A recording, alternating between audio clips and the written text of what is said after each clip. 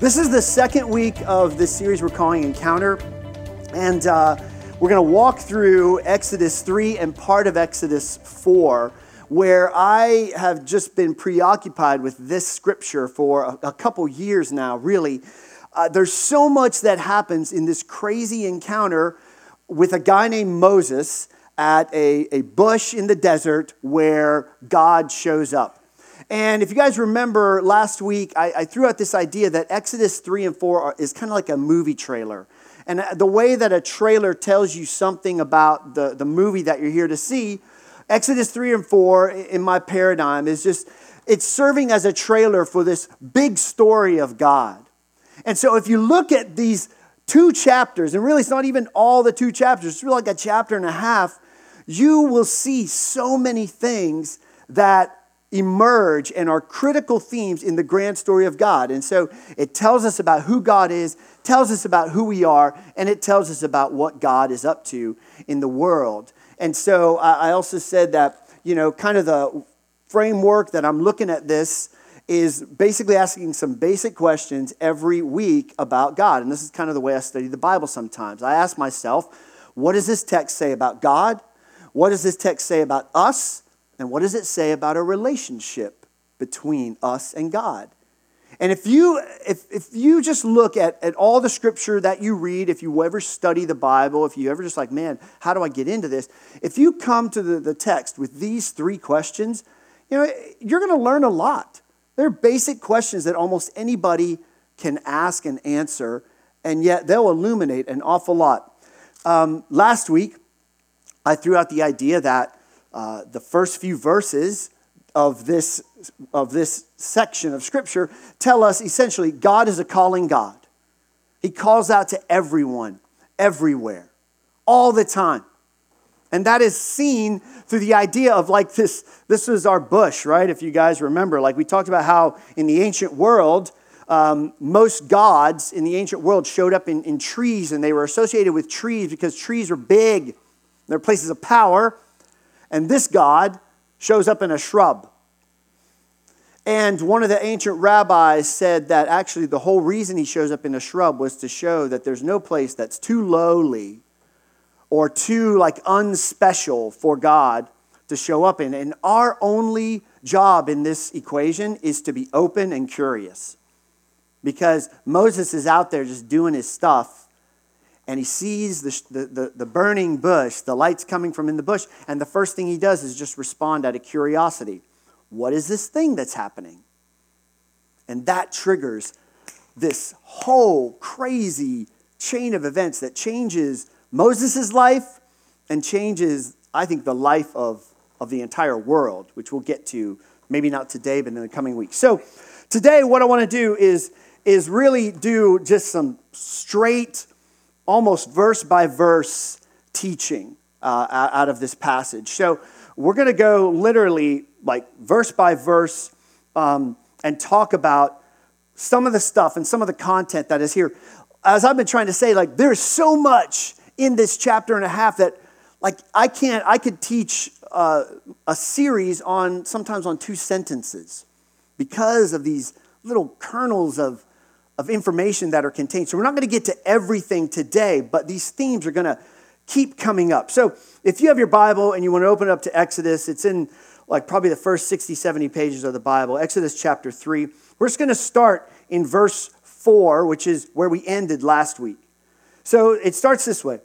When the Lord saw that he, that's Moses, had gone over to look, God called to him from within the bush, "Moses, Moses." And Moses said, "Here I am." God said, "Do not come any closer.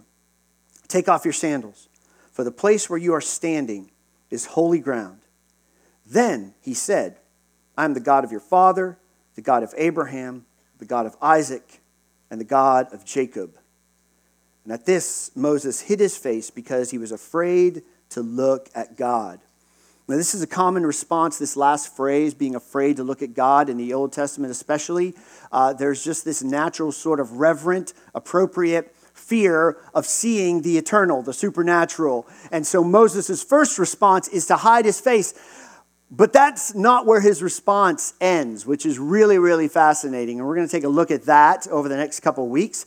But we're also going to take a look next week at the idea of when God says, look, the place where you're standing is holy ground. And what does it mean that God is holy? But today we're actually going to talk about something different about who God is, getting another piece of his character. To do that, we need to acknowledge like what happens here. So again, who is Moses? Moses is this guy who was born a Hebrew. He's Jewish, right? But at this time in Egypt, Pharaoh has tried to annihilate the Hebrew people by killing all the Hebrew boys. Moses is saved. He grows up in Pharaoh's household. He murders an Egyptian. And at this point, he's a shepherd. And so there's this tension where, again, we think in our lives that God shows up to the holy people. God shows up and speaks to the spiritual superstars, right? If you've ever been like in a church environment or been like at Bible camp, vacation Bible school, and you got like gold stars for scripture memorizations, like that puts you in the running to hear from God. But that's not who Moses is. He's just a dude. He's just a shepherd. And he's not even really supposed to be a shepherd. He's a shepherd because he murdered somebody. Now, he's just a dude going about his day. When all of a sudden, what happens? He's just over here, and all of a sudden he hears like, Moses, Moses. And he responds. But don't go too far beyond what is said here. Again, he grows up in privilege and power as part of Pharaoh's household. That's what the text says. When God says, don't come any closer, and then he says, I am the God of your father, and the God of Abraham, and the God of Isaac. And so in this moment, Moses, the child of privilege, the child of power, the child who grew up in an Egyptian household, he gets reminded of his other identity. Moses, I'm the God of whose father? Your father. Moses, you're not Egyptian. Moses, you're Jewish. Moses, you're part of the people of God. Moses, you have got another identity. Remember that, Moses? And I don't know if Moses has forgotten that he's Jewish at this point. I don't think he has, because his whole motivation for killing the Egyptian was because the Egyptian was beating another Jew. But God shows up and he says, look, I'm the God of your father. And so these two identities, Pharaoh's household and Hebrew, Jewish, are going to be critical to what happens in this text. Moses hides his face. Then the text goes on. Verse 7. The Lord said, I have indeed seen the misery of my people in Egypt. I have heard them crying out because of their slave drivers, and I am concerned about their suffering. And man, that sentence right there, when I pause on that, it's rich. First of all, just hold that slide there. I like the fact that God responds the same way he expects Moses to respond. If you guys remember, Moses sees the bush first, right? And God doesn't speak until Moses turns aside. And in the same way, God sees first, and then he hears. Same way that he works with Moses is he works. He sees their misery. He hears their cries. And then this God who created the world, the universe, says, and I am concerned. And right there, man, something changes in my spirit. When I think of this God who's really good at doing crazy supernatural things, powerful things, and yet he says, when people suffer, I don't just stay off in the distance. I don't just kind of just say, oh, that's really awful. Hope they work that out. He says, I am concerned, which is not just an action, it is what? A feeling. God feels. God feels. And he feels for suffering. He feels for suffering. And then this. I've had this debate with my wife before that these next 5 words are the most important 5 words of the Bible. So I have come down. So God feels suffering. But he doesn't do like a lot of us do, and we say, oh man, we watch the CNN report, we watch our Twitter feed, and we go, man, that's awful. And then we go get back in line at Red Eye to get our coffee drink. God says, I am concerned and I move. I move.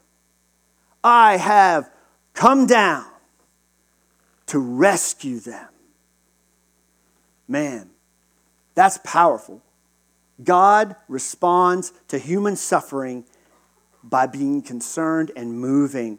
I have come down to rescue them from the hand of the Egyptians and to bring them up out of that land into a good and spacious land, a land flowing with milk and honey. Good food, especially for people who are former slaves. The home of the Canaanites, the Hittites, the Amorites, the Perizzites, the Hivites, and the Jebusites. Oh my. That's who lives in this land that he's promising them. So, let me just put it up on the screen one more time. This God sees and hears human suffering. No. Put the slide about the suffering and response. It's after this. Read that just for a second. God's response to human suffering is to move towards it.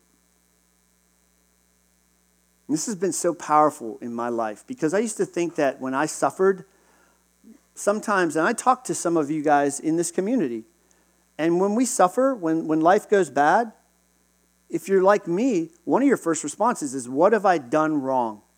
Is God angry with me? What did I do to end up in this position that I'm in? And I don't have all those answers. I can't pretend to know all the answers to those questions. There are consequences for decisions, both good and bad. But here's what I do know. That when we suffer, God does not run away from us. He is not ashamed of us. He moves towards us.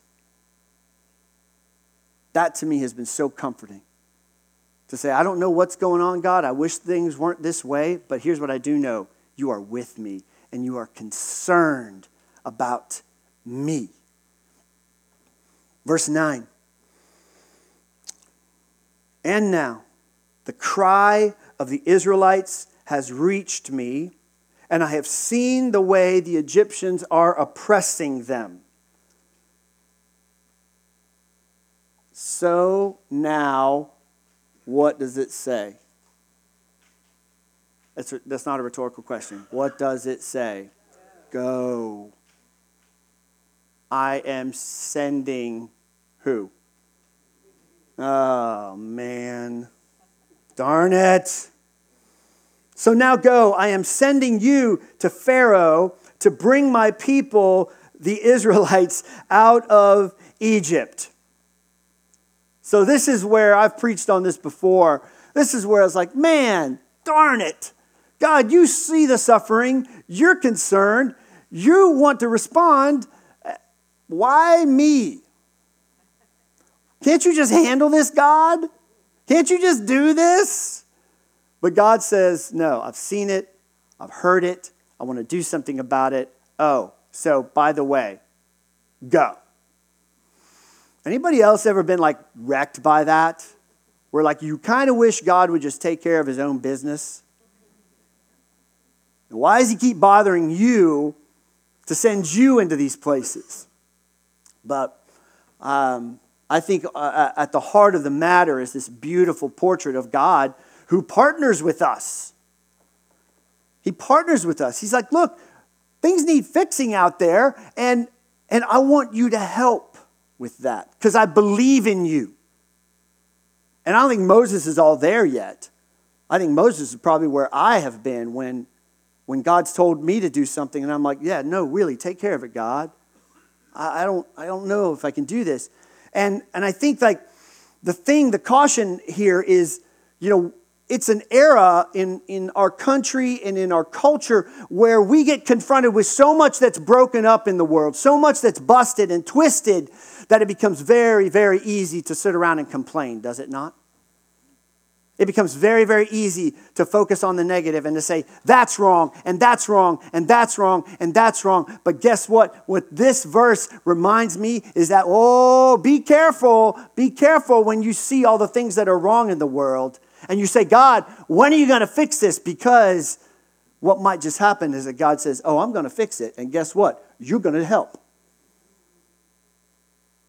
So be careful. To the degree that you want to say, I'm going to give you the laundry list, God. Here's my prayer. I'm going to give you this laundry list. Because God might tap you on the shoulder and go, I'm glad you brought that up. I've been meaning to talk to you about that. And then what are you going to do? So he says, go. Go, go, go. And I think a lot of us get this idea of going. Pastor Mark, a few weeks ago when he talked about the meaning of your dash, I think Pastor Mark he really does such a good job of unpacking what it means to go. So I'm not going to rehash what he does because he does it so much better than I do. I just want to kind of bring up a little bit of a different way of thinking about go. Because when we hear that, go, something's wrong, go. And we go, okay, some of us go, okay, I'm ready to go. But what's interesting about this for Moses is where does Moses have to go to? He has to go back first. And so when I was thinking about this week, and I was thinking about other people, because, man, I tell you, if you read the Bible, God tells a lot of people to go. A lot of people. It's one of his favorite words. Abram, go. Paul, go. Jesus says it too. Go to all the world. So as disciples, go should be a word that we're used to hearing. But there's different directions and different ways to go. So we'll just bring this slide up. Let me just talk about so there's a variety of directions that we can move. And sometimes these might be all multiple, these might be woven into whatever God might tell you to do. You might have to go forward into new territory, something you've never done before, a place you've never been before. But Moses, before he can do that, he also has to go back to the scene of the crime. So there's a lot of people, and maybe you're one of them, where look, before you can go to this new place, you actually need to go repair something, a relationship, a situation. It's not just going forward. Sometimes you got to go back. Sometimes going means going in. We want to do things for God, but sometimes what God wants to do is say, go into yourself because you don't know yourself well enough and you don't know what I'm doing inside you well enough to do this other thing yet. You don't take any time for reflection. You don't take any time to connect with God. Go in. Going out might look like, you want to do this thing, but guess what? I don't do Lone Ranger spirituality, God says. And part of going out might be connecting with other human beings and saying, I need to connect with people and learn to live in relationship and community with people. And I don't normally do that. Going up, look, there are people in this community that might get called into positions of influence and power. Going up might be like, you know what? God, actually, I think you're calling me to a new job, a promotion. That could be the way that you go. And God can use that. Going can also mean going down. Going down. Christianity is not always about upward mobility. Sometimes you might be like, God, I feel like I'm being called to take a lower position. That's okay too.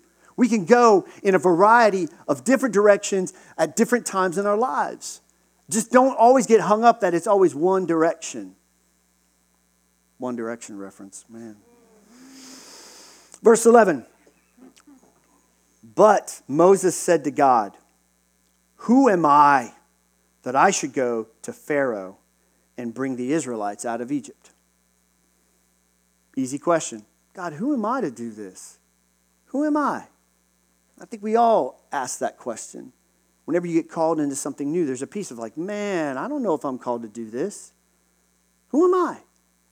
I think we're going to see exactly who Moses is. Which, by the way, we kind of mentioned this early. You know, like Moses' first reaction when God shows up is to what? Hide his face in fear. Moses gets over that fear pretty fast, doesn't he? Because he's like, wait a minute here. Moses isn't so afraid now to start arguing and bargaining with God. Who am I that I should go to Pharaoh? And God said, I will be with you. And this will be the sign to you that it is I who have sent you. When you've brought the people out of Egypt, you will worship God on this mountain. We'll unpack that another time. I want to make two simple observations.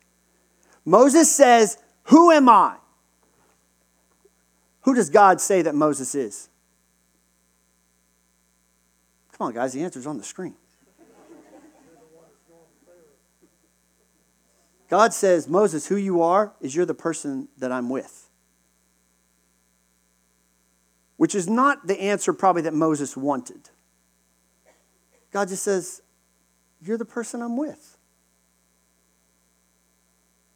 Now, wherever you're at in your life, wherever's going on in your life, if you are doing something hard or you're doing something difficult, this I want to suggest to you is probably the essential element of your identity if you let it be that. You're the one that God is with. God does not abandon you. He will not forsake you. Just like we sang earlier. Who are you? I'm the one that God is with.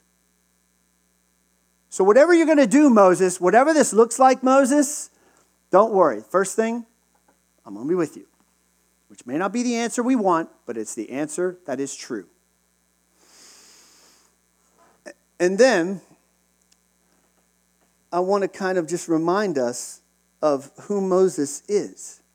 Moses says, who am I that I should go to Pharaoh?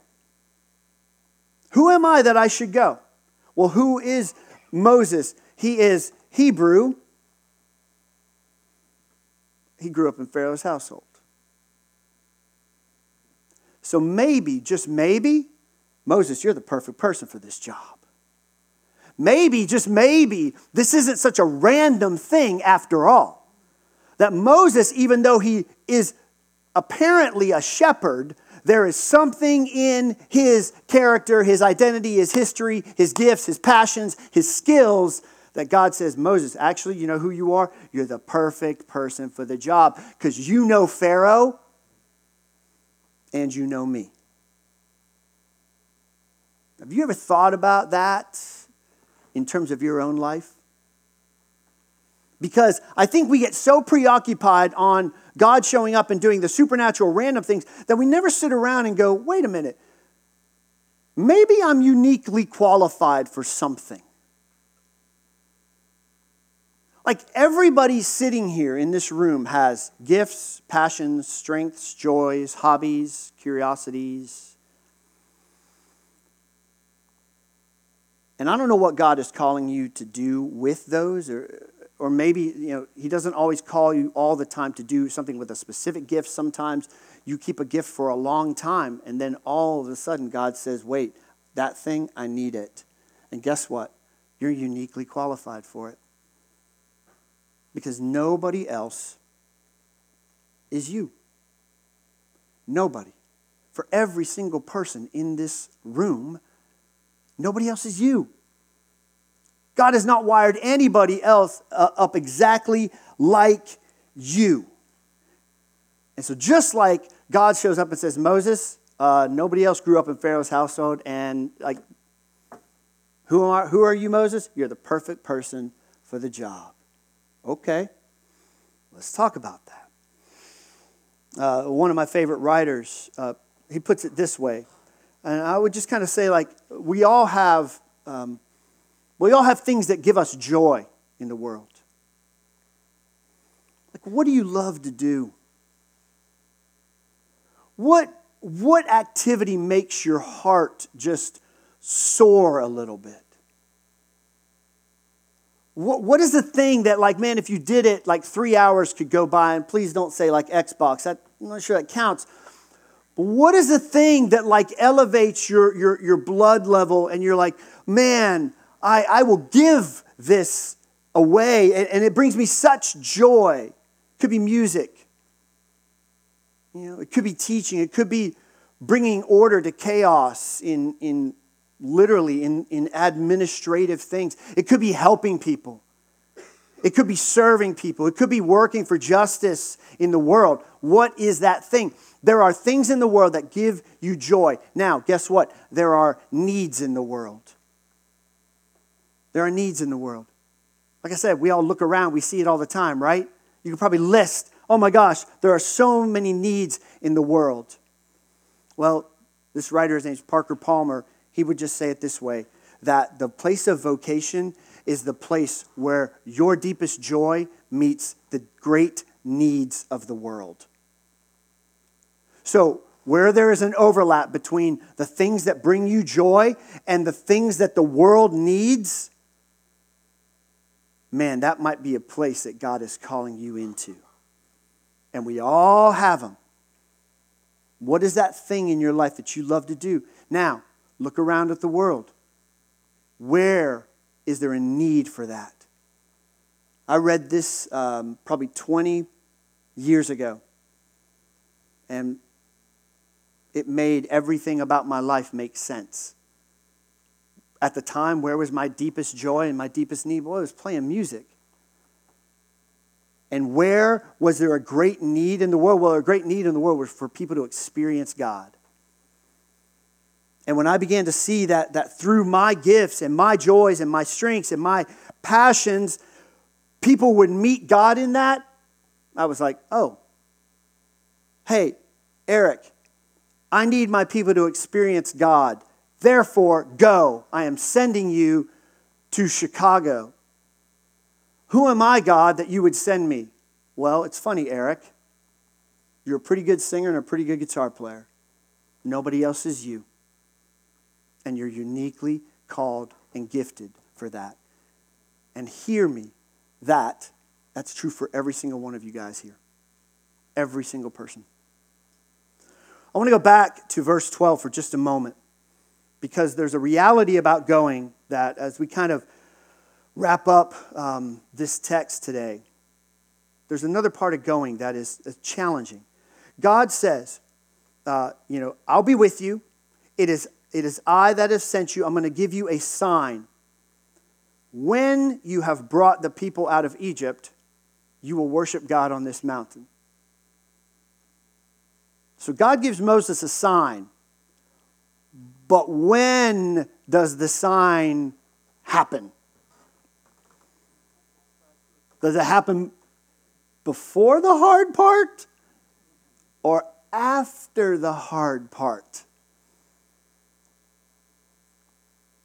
See, a lot of us, and I talk to you guys a lot, I think I want God to do something. I think God might be doing something. God, give me a sign. Check out what he gives Moses. I'm going to give you a sign after you do the hard thing. How do you say thank you for that? Man, this is so counterintuitive to me.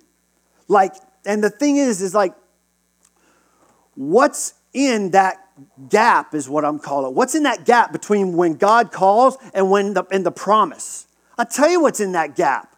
A little bit of fear. Okay, because Moses grew up in Pharaoh's household, but he ain't Pharaoh. And he has to go to the strongest person in the strongest country in the region in that moment, and he has to say, hey, all those, your free labor? You got to let them go.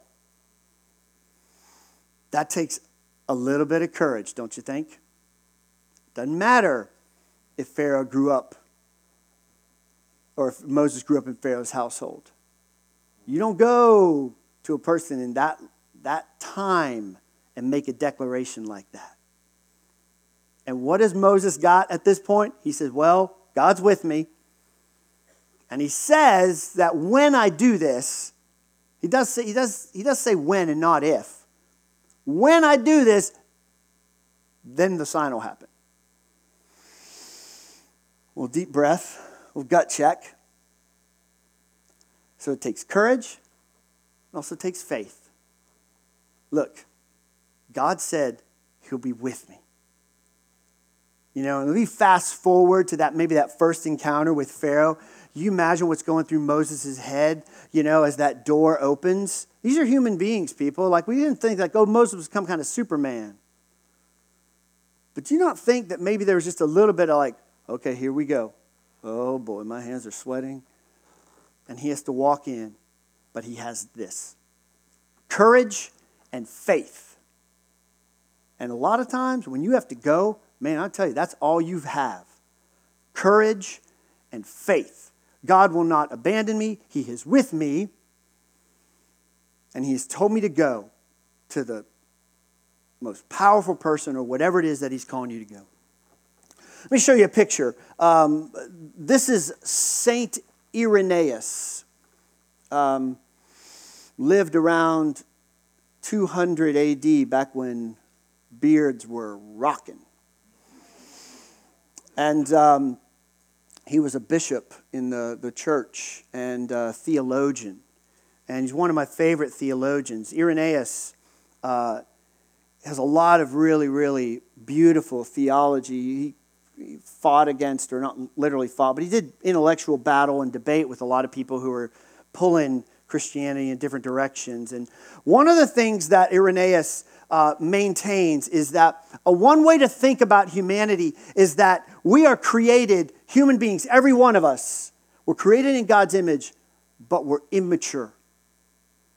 And the picture of maturity for Irenaeus was like Jesus Christ. And that God's deepest hunger for all of us was that we would grow to maturity and look like Jesus. But I don't know, I've got kids. Maturity takes time. For some of them, longer than others.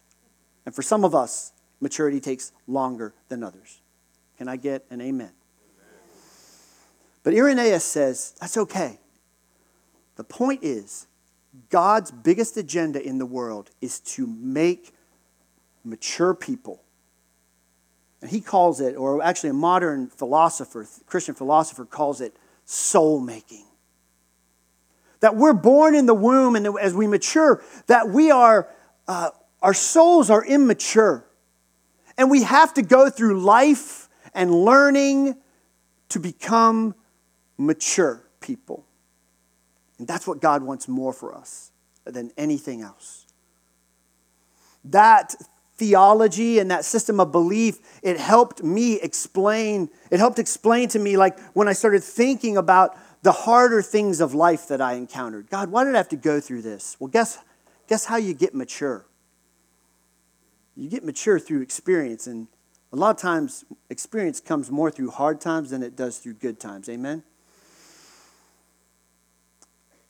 But God says, look, the biggest agenda for you is that your soul grows up in maturity. And so when you're thinking about Moses' sort of situation where God's like, hey, go, do this thing. And Moses is like, man, that's going to take a lot of courage and it's going to take a lot of faith. And God's like, yes, it will. Good. And how do you think that will affect Moses' growth pattern? Going can really make you like evolve and grow. And here's like where it really starts getting like really, really cool to me. Because, yes, God wants to set his people free. But if God's biggest agenda is for us all to grow, then what it means is that I am free if my going results in a catastrophic failure. That's okay. because God wants me to grow. And a lot of times I grow when I fail more than when I succeed. Does that make sense to anybody? Anybody ever like, man, you blew something really bad and you're like, man, well, I learned about 5 lessons. I'll never do that again. Failure teaches us much more than success does. At least it has in my life. So I want to give you a couple just points as we think about this. It's not just about results. If God's biggest agenda is for us to grow, is for our souls to be made, it's not just did it succeed, but it's also, did you grow? Did your soul expand? Do you look a little bit more like Jesus? If you did, and you didn't hit it out of the park, that's okay. Because remember, what does God promise Moses first? God, who am I? Moses, you know who you are first? I am with you.